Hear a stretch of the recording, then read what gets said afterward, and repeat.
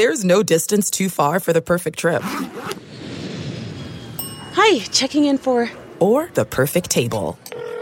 Hey, where are you? Coming! And when you get access to Resi Priority Notify with your Amex Platinum card... Hey, this looks amazing. I'm so glad you made it. And travel benefits at fine hotels and resorts booked through Amex Travel, it's worth the trip. That's the powerful backing of American Express. Terms apply. Learn more at americanexpress.com/withAmex. I'm hoping the Big Ten has to modify their system for us. It's probably like getting grade 10 sandpaper rubbed on your face every day. I mean, we say it all the time, whether, there's two types of turds, you're a sinker or you're a floater, but you're still a turd, right? I mean, we are about players and players playing the plays and not necessarily the plays. Welcome to the Varsity Club podcast. My name is Derek Peterson. Joining me this week, he's back from a 1 week hiatus. We gave him the week off. Greg Smith is back on the podcast. Greg, how are you? I'm very well, man. How are you?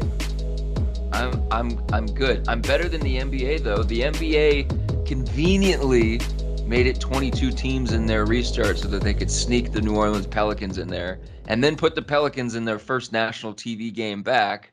And now Zion Williamson might not be there for the game. Did you hear about this? I did see that, and I feel like we had this exact same discussion when they put them on TV a bunch to start the season, and then he wasn't there. Like, I mean, at this point, like, we understand what they're trying to do, but man, they're gonna have to like flex their games in or something before you can actually count on that. Like, that has to make them very nervous. So this one's obviously different because he's going for a family emergency. So I don't want to make too many jokes about him leaving, but it is just funny that the entire NBA lexicon is Zion Williamson everything. He's on the cover of a 2K game after playing 19 games in his rookie season, and he's once again might miss a nationally televised game early on in a quote unquote season. I guess we'll probably just end up calling this like a new season. This would be just like the second season for the 2021 campaign. I don't know how to classify it, because it doesn't. I've talked to you a little bit about this. Like, it doesn't feel right yet for me, and it doesn't really feel like a continuation of what was going on. I was thinking back to it, like when the season stopped, I was so locked in on what was happening as the Lakers are kind of ramping up, and they had beat Boston and they beat the Clippers, and like we were rolling, right? And then everything happened, and now I'm just like, well, where the heck are we? Like, it's just very odd. Greg, today we're going to talk about the coronavirus, obviously, because that's all we've talked about for months, and its impact on football. On was it Thursday, the NCAA released kind of a document outlining for it's just the Power 5 programs right now, correct? Yeah, correct. But the group of five, so I think the group of five said that they want to mirror it or even try and go more stringent if they can. Okay, so return to sport guidelines. So I'm not going to make you adhere to the same thing because I don't want to restrict your free speech, Greg. But I am going to try to stay as apolitical as possible in talking about this, because I know it just kind of like this conversation just lends itself to devolving into political commentary. So I will try to avoid that, because I know people are listening to this for sports, even though we have differing opinions sometimes. There's a comment from NCAA President Mark Emmert in this release of their guidelines where he says, this document lays out the advice of healthcare professionals as to how to resume college sports if we can achieve an environment where COVID-19 rates are manageable. Today, sadly, the data point in the wrong direction. If there is to be college sports in the fall, we need to get a much better handle on the pandemic. So those are clearly pointed comments. That's clearly him, I don't know, shaking a finger at the public. I've seen a handful of media people blaming particular politicians. I don't know if that's necessarily the way to go, but it is interesting that quote was included in these guidelines. And this was something that Ross Dellinger from Sports Illustrated had kind of reported earlier in the day on Thursday. He'd kind of gotten a hold of the Power 5 document. And one of the more interesting things in it was that if a player tests positive, they have to quarantine for 10 days. If a player comes into contact with somebody who is positive or symptomatic, they have to quarantine for 14 days. Greg, does Emmert's comment about, the data pointing in the wrong direction, we have to get a better handle on this if we're going to play, or any of the guidelines in this document, when you look at it, was your thought, okay, this gives us a path towards college football, or was it, okay, this seems like college football is now less likely because of this? Oh boy, it's hard because I read this as it feels like college football is less likely. Whenever I just think that it's hard to take the statement from Emmert, in which is we need to get and I think he said we need to get a much better handle on the virus. And we've seen other conference commissioners now essentially echo those same things, and we've seen a lot of people involved in high levels of college football say that, right? And I feel like it's them holding up flashing warning signs saying, hey guys, we're going in the wrong direction and going to be forced to not have a season because just all over the country, we're going in the wrong direction. And I know you don't like, it doesn't, I'm trying to think of how to not devolve this into a political conversation, but at the same time, it is a governmental issue because they're related, right? Like, I don't think it's almost like on some ways, and we do this people just do this in general. Like, you want to have your sports disassociated and completely separate from your politics. But in this case, the direct actions of whatever your local government is, your state government, and ultimately the federal government as well, the response of all of those entities to COVID-19 is affecting what's happening in your community and what will ultimately happen with college football. So it is hard to separate them because they are linked. So it's just tough. But let me jump in here for a second. That's a really good point, because SEC Commissioner Greg Sankey, earlier this week, he went on Paul Feinbaum and he said that exact thing. He said for them to return to football, it's not about the death rate in the country, or it's not about any potential illness on or impact on young people. It's about not overwhelming public health departments. I think the quote was, let me pull it up. The quote was, we need to see the ability for our hospitals and healthcare systems to manage what's happening with COVID. So essentially, like, they don't want to turn college football stadiums into petri dishes that can then overwhelm a community. So I guess responsible. Yeah. And I think that as you see more hospital systems start to either inch towards capacity or be at, in the case of, say, Miami-Dade, you just can't.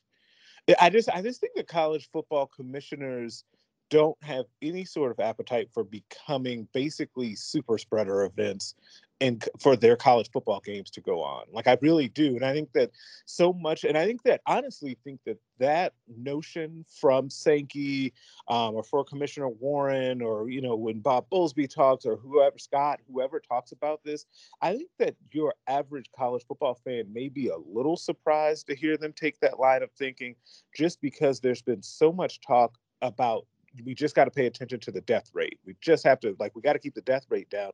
And I think that there are a whole host of other things that also factor into this. And we're really starting to see this by what the different powers in college football are saying. So, okay, let's talk about just the logistics of this, because the thing that made my eyebrows go up and the thing that made me think, man, this is going to be really hard to pull off.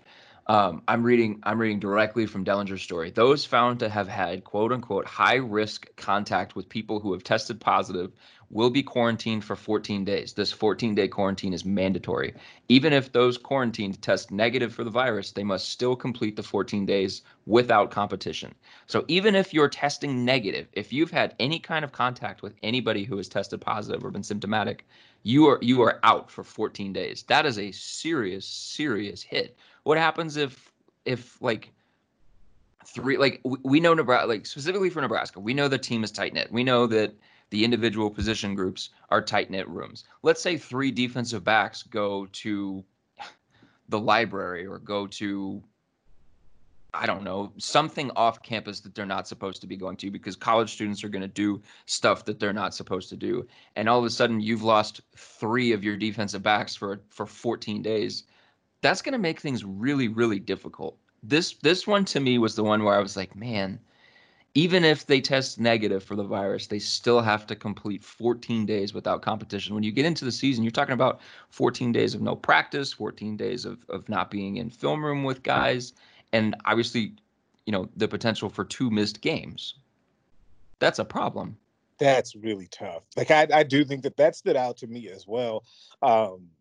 Because, man, I could see. And so my immediate thought on that, honestly, was, will that lead to schools wanting to be open? Because about everything and what's happening, because I'm still trying to figure out how do I say this? How you would be able to know that was the case. If you had that one positive person in the defensive back room, but 2 other guys came in contact with them and had tested negative, like I hate to say it this way, but what's the incentive for Nebraska to then release the information on those second 2 players that they are testing negative, but they have to sit out for 14 days. Like, you know what I mean? Like, I feel like it's just another one of those things that teams will try to hide. And we're saying Nebraska because it's the team we cover. I'm not like trying to pick on them because I don't think that this would be unique to them. It's just that's a really difficult situation to put a team in, but I understand why you want to go above and beyond in that case to stop the spread. But at the same time, that's going to be really, really difficult. Yeah. So Mitch Sherman from The Athletic had a sort of a column this week, and one of the things he talked about was kind of in response to that, in response to potentially having huge swaths of your team that are unavailable to you in a season. He recommended just doing away with the redshirt rule. College football players have 5 years to complete 5 seasons of eligibility. No redshirt rule. The way he kind of structured it was that with the implementation of the 4-game redshirt rule, you're kind of already trending in that direction anyway, so might as well just rip off the Band-Aid. It removes drama, and it's just easier from a roster management standpoint, especially if like right now in this world of COVID, if you get hit with 10 or 15 players that suddenly can't compete, then you have this kind of extra reserve of guys. What are your thoughts on just the redshirt rule generally, and would you be in favor of getting rid of it?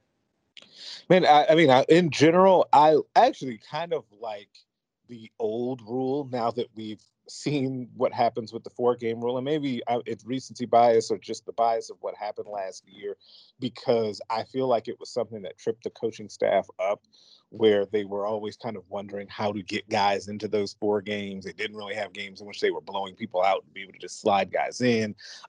It was just difficult to manage. So I would actually be either in favor of going back to the old rule where you can't play at all, or you just go ahead and do what Mitch is proposing and just rip the Band-Aid off and say there are no red shirts. But I do think that is a nice idea for how you could hope to manage this season, because, I mean, we are looking at a situation where you could conceivably have 10 to 15 guys that are unavailable, and you do need to be able to have players come in and step in, because that also leads to a different issue that's related, which is what is the threshold, or has it been spelled out yet, what the threshold for amount of people that you have to have out before you would then like forfeit a game or have to cancel a game? Because I wonder how they will treat that, because you could, like, in theory, you could have 10 to 12 guys injured on your team. Like we've seen, like, really hard hit teams like Purdue last season. Nebraska has had some really rough years recently with injuries. So, like, do you treat those like a bunch of guys have like sprained ankles, or do you, or is it a different threshold where if you get to double digits, you automatically have to shut it down? Like, I wonder how they determine that. I feel like that would be one of those things that would be left up to each individual school's discretion, right? I don't know that you would put a mandate in or a guideline or something like that. Like if a team wants to play with 40 scholarship players, like, I mean, I guess it could, unless you're worried about the community spread aspect of it, or the potential to spread. If you've got a bunch of asymptomatic guys that, I don't know. Do you think that coaches have quite figured out yet how to manage the redshirt rule? Not specifically Nebraska in general, but it seems like there are varying approaches to managing the redshirt rule around the country. Does it feel to you like college football has figured out how to properly manage a true freshman that can play 4 games in his first year and still redshirt? No, it doesn't feel like that, because I feel like it adds another layer of having to get guys ready that may not end up playing, or just get and it's kind of a mental issue for the guys as well, because if you think about, like, if you're a player, your player X at wide receiver, and you think that you're going to get in for this game, but it doesn't happen. You think it's going to happen the next game, but it doesn't happen. And so you continue to prepare the same way, knowing that it might not happen, and you can preserve a redshirt. Like, I think it's just a lot of back and forth that creates some confusion for everyone involved. So no, I don't think that they have a real good handle on how to properly utilize that yet. Well, it also creates a little bit of drama, unnecessary drama, where we're constantly talking about, like last year, Bryce Benhart, or, talking about some of those fringe guys that that you can kind of sense that coaches don't want to play because they don't think that the guy is ready, but because of the redshirt rule, they kind of feel like they're obligated to put him in 4 games. It kind of, yeah, I agree with you. I think it's one of those things where, and maybe obligation is a good word, where they feel like we have these 4 games, so we have to use these 4 games, even if we don't think the guy is absolutely ready for those 4 games. And so where are we going to put him in where we're going to, do the least amount of damage?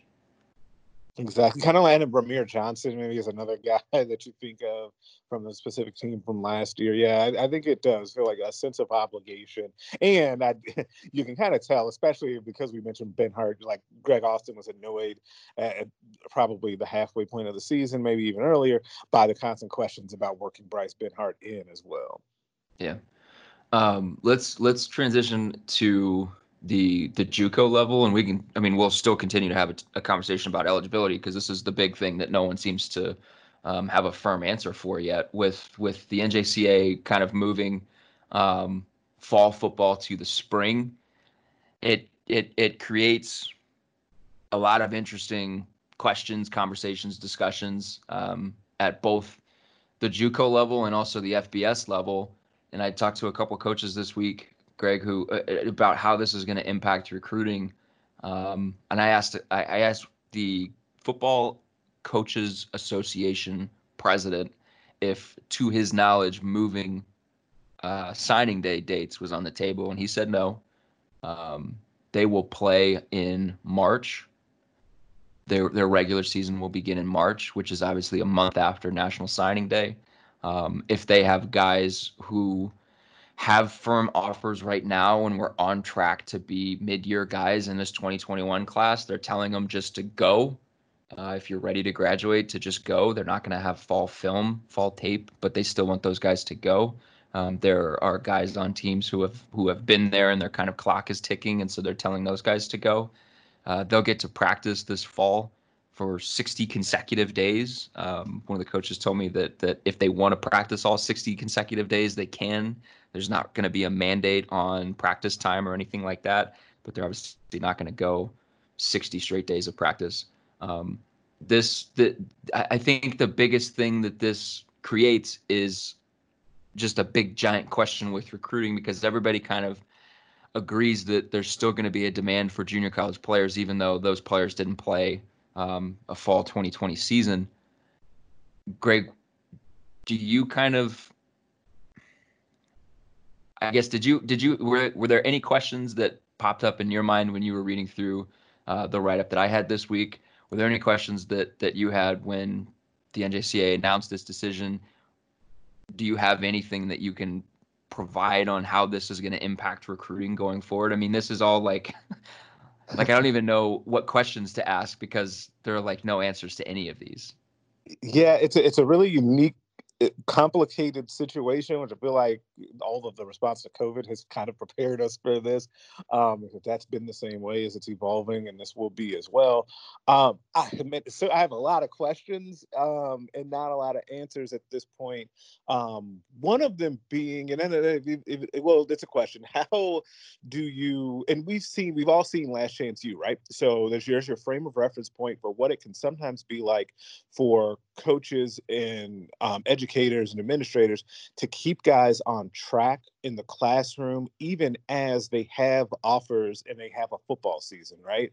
So my first thing, honestly, that I thought of was, how do you keep guys focused mentally in the classroom without having the structure of football and without being able, in some cases, being able to have them in person in classes right away? Like that whole portion of it, which could lead to guys falling through the cracks and potentially losing out, I think is a huge question mark within all of this, is kind of the first thing that I thought of.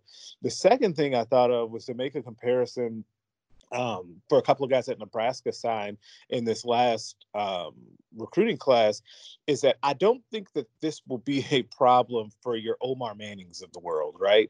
So at this time last year, Omar had been here on an official visit.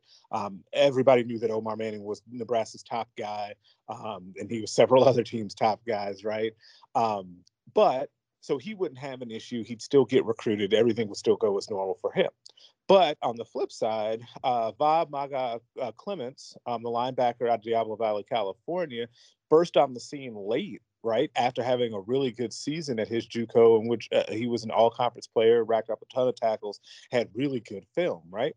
And then he was kind of seen by Barrett Ruud and was able to then get a scholarship and came out and offered. He was still relatively unknown even when he came out for his official visit back in, December, I want to say. I get my dates mixed up.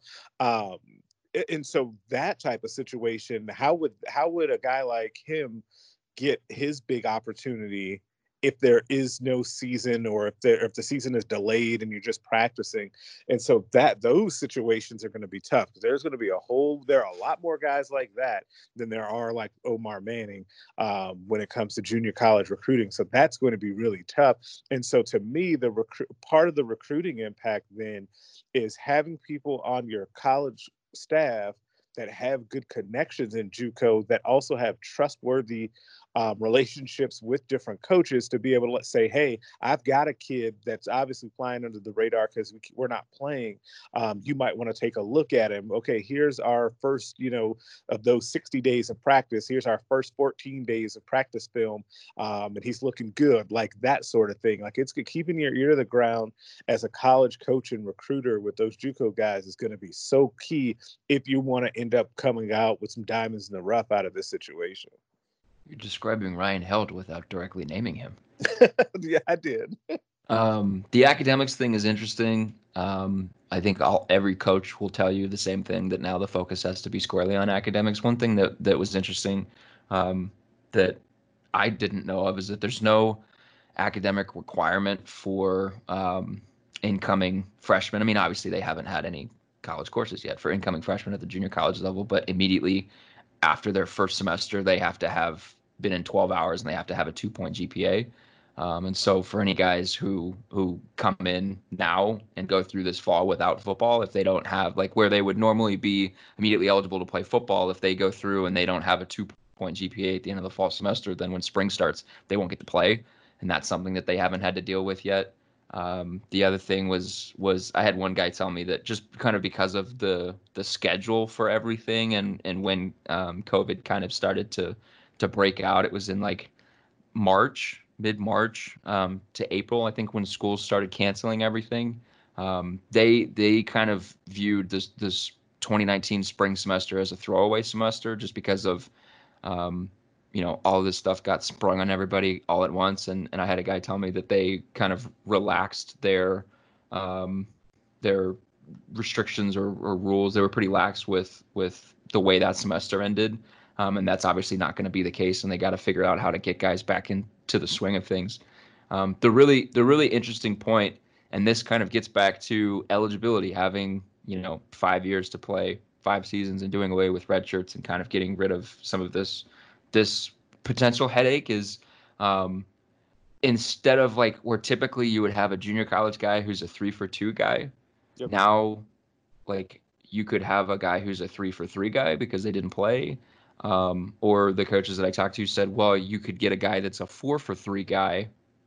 How does this impact an FBS team that's recruiting? Because if you're recruiting junior college players, you're recruiting to fill in the junior class. You're recruiting to fill somewhat a stopgap, really. And now if instead you're getting a 4-for-3 guy that's going to be around for a while, how does this change recruiting if suddenly they have another year of eligibility coming from the JUCO level? It changes it a lot, because one of the things, in speaking specifically to Nebraska, and you can think through this, I wish I had it in front of me. The junior college guys that Nebraska has brought in, by and large, it feels like have a lot of times had more than just the traditional 2-for-2 JUCO, like coming from JUCO eligibility. They've done a nice job of finding those guys that maybe have 3 years, and so it ends up changing the math that you do in your head a little bit about how quickly those guys can see the field, or how much, because I think part of it is that Nebraska's line of thinking is the more time that we can get them in the program and have them developing, especially with Zach Duval, the better off our team will be in the long run. And so continuing to find guys that have maybe even one more year of eligibility, or have that red shirt still preserved, I think will be a huge key, because Nebraska those guys in the program for longer to continue to develop. And it doesn't make you don't have to rush the process with that guy and throw someone in who might not be ready. So I definitely think that would be a big deal, to be able to get an additional year back for some of those guys. But I'll tell you from my end, it is hard enough keeping up with that, and who's 3-for-3 and who's 2-for-2 and 3-for-2 and all of that. It's going to be a nightmare trying to like nail down who has what eligibility coming out of this situation. Yeah. Off the top of my head, Deontay Williams was one of those guys, right, that had 3 years. Yep. He came in as a sophomore, JUCO sophomore, and in this class, isn't Nico Cooper? Yeah, that was the first classified as a sophomore. Yeah, Nico is one. Okay. And I thought that Maga Clemens, I thought that he had an additional year as well, but I would have to double check that. No, he's a junior. Okay. He's a junior. So decisions to make. A couple decisions to make.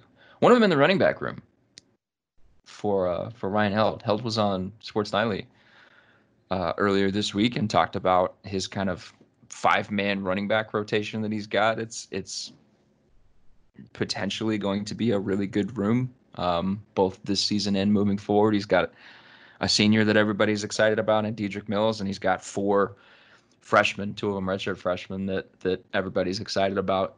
He talked about Ramir Johnson adding weight and working on his kind of pass catching game. He talked about Ronald Tompkins being an X factor for them and trying to put himself in a position to play a role if there is a 2020 season. He talked about Marvin Scott being just a bowling ball, and we kind of saw a picture of Marvin Scott, or a video of Marvin Scott from Zach Duval this week, and he looks like he's 40 and married with 2 children, and not, 18, 17? Yeah. And he talked about Savion Morrison, who has been described as one of the more complete backs that they have on their roster. And he looks like he's put on weight as well. And then Ryan Held also has Brody Belt, who he really likes. Says he's one of the faster players on the team and an underappreciated walk-on guy. So, Greg, when you look at the running back room, somebody asked us this in the mailbag this week. Who's the number 2? Who do you think becomes the number 2 this season? It seems like there's a split between people that think one of these freshmen, these true freshmen, can come in and take that job right away and play significant snaps and not redshirt. And then I'm pretty sure you are on the Ramir Johnson train, are you not? I am. Okay. And the reason for that is it's really interesting. I thought the 2 things that Held mentioned about Ramir and what he's been doing are the exact 2 things that I think can help him to keep a leg up on the incoming freshman.